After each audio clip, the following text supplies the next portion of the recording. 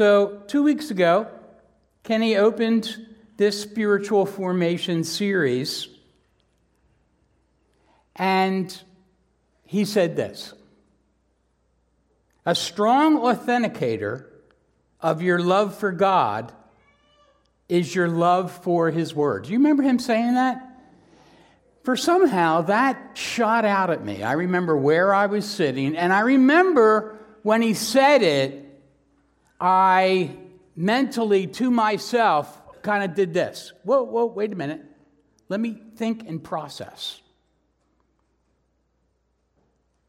A strong authenticator of your love for God is your love for His Word. So as I chewed upon that, I realized, boy, as true as that is, sometimes loving God's Word requires wrestling with God's Word. And so if you are, at this moment in time, in your relationship with God, wrestling with God's Word, don't mistake that as a deficiency. I hope you won't mistake that as a deficiency. In fact, we're going to look at Psalm 119. We're going to look at the stanza that begins in verse 97. But with your permission, I would like to first just look at the first verse, 97. And there's a reason for that. It's because when Kenny offered me the opportunity to study and absorb this passage and then share with you today, I read the first verse, verse 97, and metaphorically, I stubbed my toe on it. I read it and I thought, what? Wait a second. Let me read it for you today. Psalm 119, verse 97. Oh, how I love your law. In the ESV, exclamation point. Oh, how I love your law. It is my meditation all the day. Okay, full stop. I had just hung up the phone with Kenny 5-10 minutes earlier.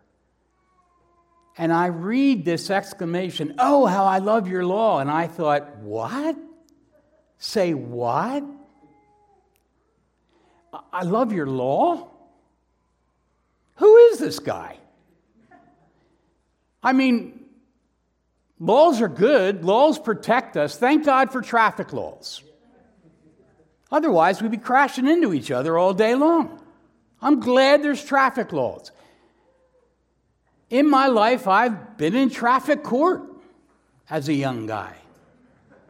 I couldn't ever have imagined going up to the magistrate in traffic court after court was dismissed and saying, can I stay longer and read the book of traffic laws? I love traffic laws. I meditate upon them all day. So I'm thinking in my mind, Lord, this is my assignment? Who says, I love your law? That sounds like something religious people would say. I'm not a religious guy. I kind of shrink back and away from religious atmospheres and environments. I'm a relational guy. I've been loved by the creator of the universe. I love Jesus. But I'm not a religious guy. I got saved out of a religious system. So I'm wrestling in my mind with this first verse. Some of you might wrestle when you read the scripture upon a word that just seems out of place. And we can even feel a little bit condemned when that happens. So I remember feeling in my heart, oh, this is great, Joe. You're having an initial adverse reaction to the initial verse in a passage you've just been asked to meditate and study and prepare and share with the church. Isn't that great? Imagine how happy I was a week later when in the goodness of God, I stumbled upon some reflections by C.S. Lewis on the very same verse. And you know what his thoughts were initially? Exactly the same. I had this huge smile on my face as I read his thoughts. He was basically saying, who says this? Who says this stuff? I love your law.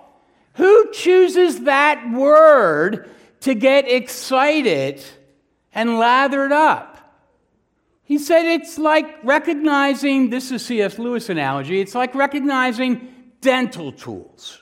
You go to the dentist, they got that tray, there's all these tools on there, you really don't want to see any of them. You know they're there for your good. Yes. But while you're waiting for the dentist to come in and get started, you don't look at them lovingly and say, oh, I love dental tools. They're so good for me. I meditate upon them all the time. No, I meditate upon the dental tools while waiting for the dentist to get in, hoping I can get out of here as soon as possible. That's what the dental tools equal to me.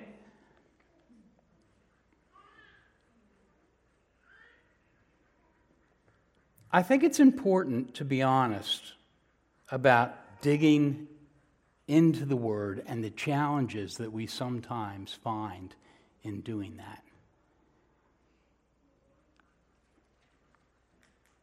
2 Timothy tells us all Scripture is God-breathed and useful for teaching, rebuking, correcting, and training in righteousness. But not all Scripture is the same. There are books that are poetry. There are books that are wisdom literature, like the Psalms. There's prophecy. And then there's apocalyptic books about the end of all things, the end of time, the return of Christ.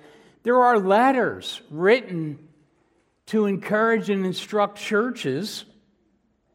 There's historic narratives that are to be received as history books, something of a newspaper from days gone by. But not every line of Scripture is easily understood or easily applied. And language doesn't always effortlessly blend into the English-speaking modern age. And that should not discourage us. It's hardly a new challenge. Remember Nicodemus. He was a Pharisee, a member of the Sanhedrin, the ruling class. They were not pleased with Jesus. He full well knew it, but he was intrigued. He had heard about the miracles. He wondered, could this be the Messiah? But he went at night. He went at night to talk to Jesus. And Jesus said to him, you must be born again. And this well-schooled, this brilliant legalist said, how can a man return to his mother's womb and be born again? And Jesus was like, your spirit. You must be born again to a new spirit. And he still wasn't getting it. And Jesus said to him, now wait a minute. You're a teacher of Israel, right?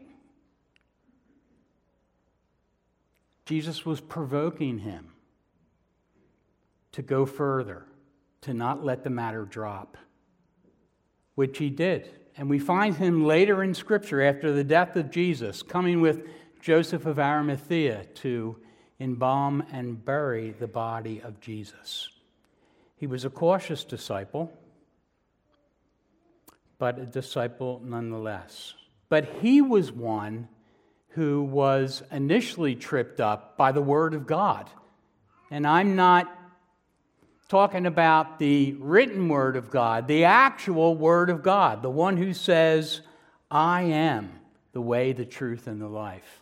And it wasn't clear to him initially. Sometimes it's not clear to us either. Sometimes we have to clear away cultural confusion, and our cultural eyes just can't relate.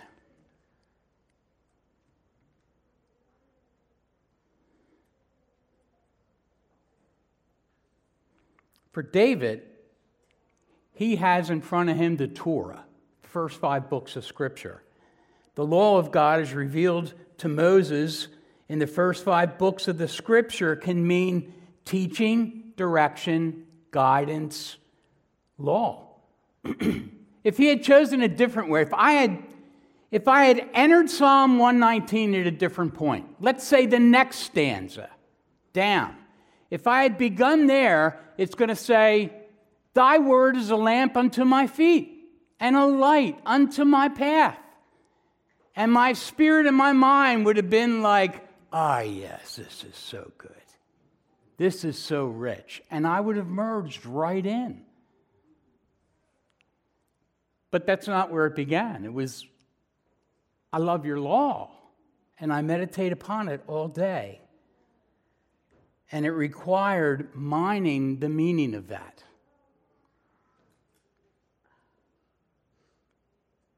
It wasn't important for me to understand what that verse meant to me. It was important for me to understand what that verse meant in the mind of God being placed into the Scripture. Do you catch me with that?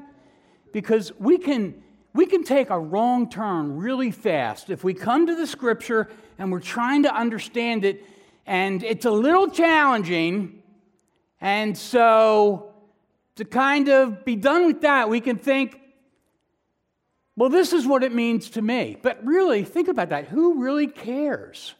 If I had settled upon that verse and been satisfied to simply ask the question, well, what does it mean to me? Does anybody really care what it means to you? How about what does it mean to God in communicating like that to us? Something's got to be unlocked. Something's got to be understood. That can be the challenge of reading the Word.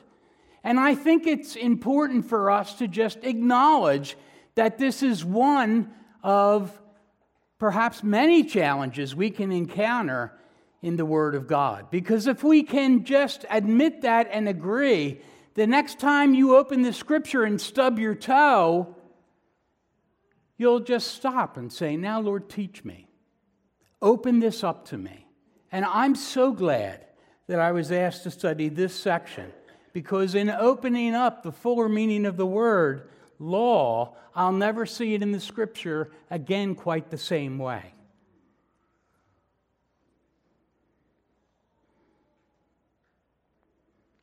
Let's take a look at the rest of that psalm.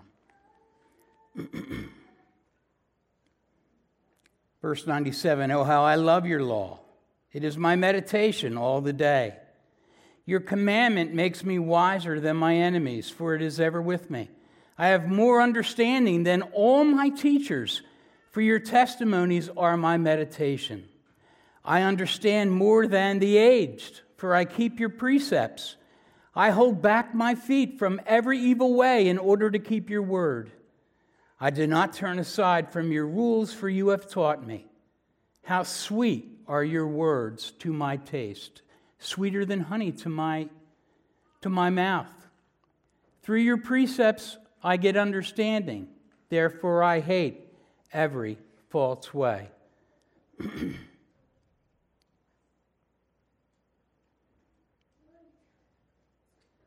Every one of those verses reflects something of the nature of God. 8 verses, 8 depictions of the mind of God. We read about His law, His commandments, His testimony, His precepts, His word, singular, His rules, His words, plural, His precepts again. Another way of saying His principles, His guidelines, His codes.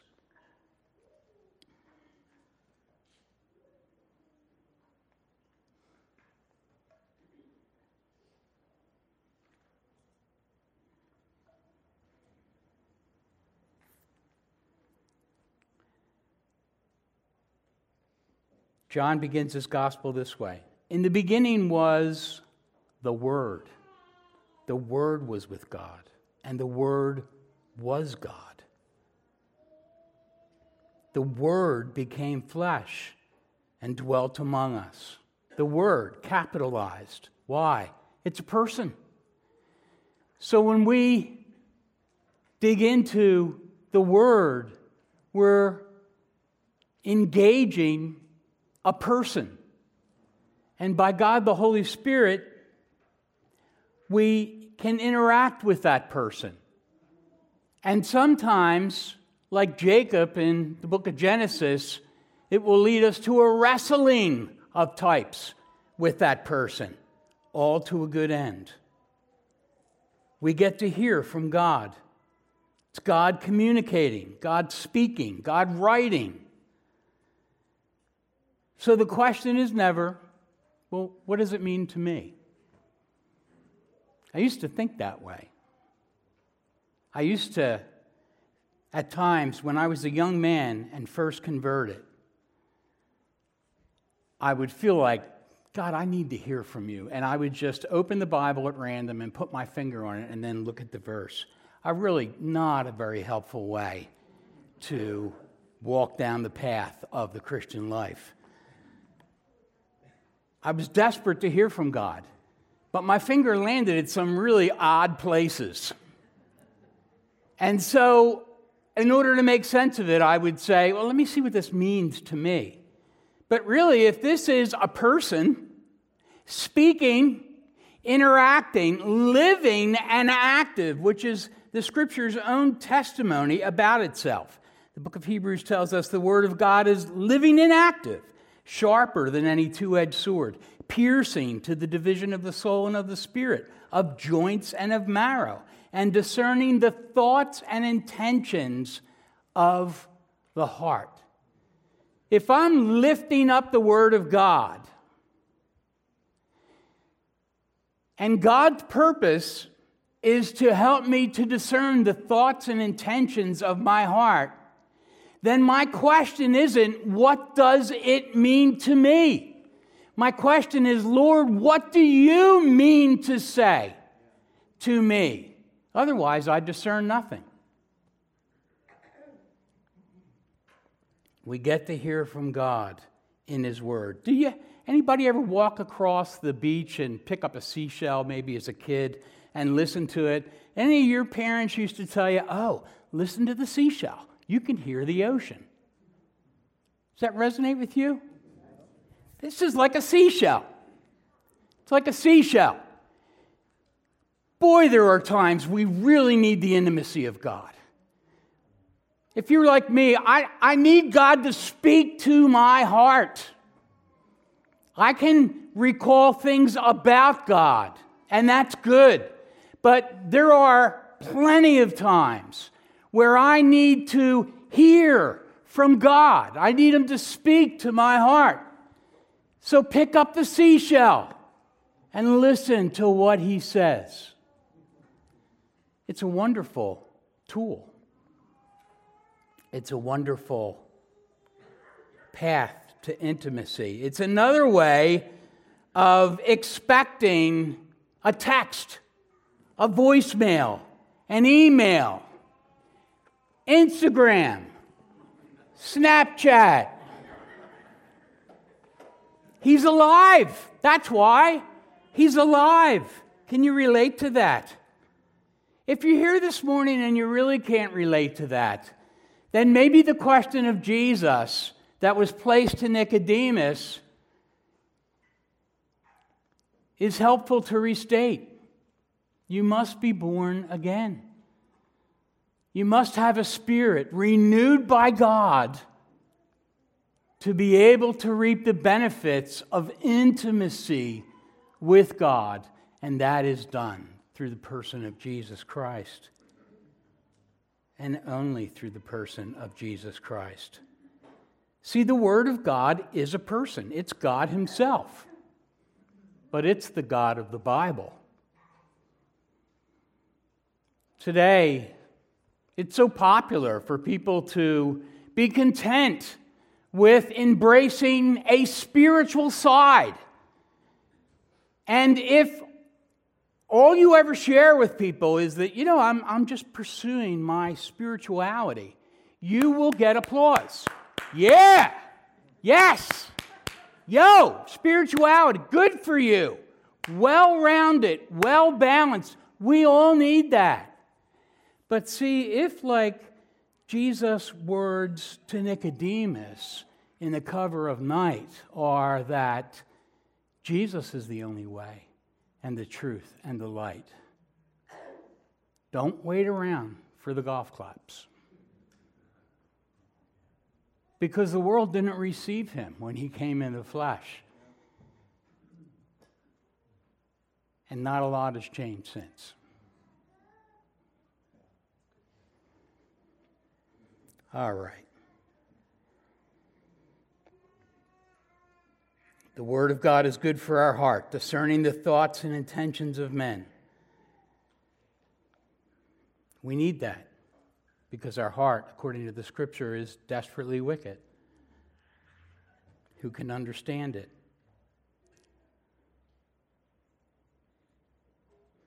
Notice the psalmist's movement, though, from thoughts of God to intention of his heart. Let's look one more time there.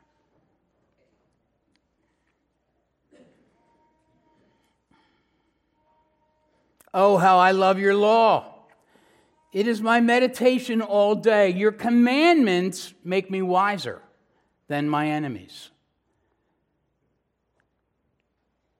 Wouldn't happen if he didn't apply what he was reading. I have more understanding than all my teachers, for your testimonies are my meditation. So he's becoming, notice, he doesn't just read the Scripture, he finds himself becoming wiser than his enemies, more understanding than all his teachers. He says, I understand more than the aged, for I keep your precepts. Now this isn't some upstart young dude who thinks he's got it together over folks who have lived a half century or more upon planet Earth. This isn't about worldly wisdom. This is about the wisdom of God that is brought to us from His Word, and it's available to us at any age. No ID checked at the door. All may enter. Rated general audience. Come receive wisdom. Come receive understanding. He starts out in verse 97 saying how he loves the law. He ends in verse 104 in this section, this stanza, saying, I hate every false way. Can you see the progression? He loves the law, which is what again?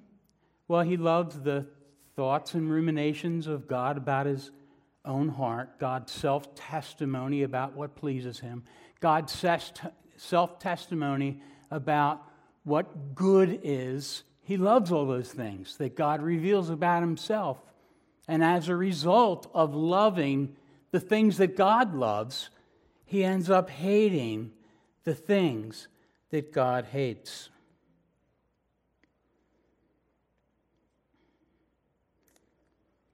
The book of James encourages us, be doers of the word, not hearers only, deceiving yourselves. For if anyone is a hearer of the word and not a doer, he's like a man who looks intently at his natural face in the mirror. For he looks at himself and then he goes away, and at once he forgets what he was like. But the one who looks into the perfect law, the law of liberty, and perseveres, being no hearer who forgets, but a doer who acts, he will be blessed in his doing.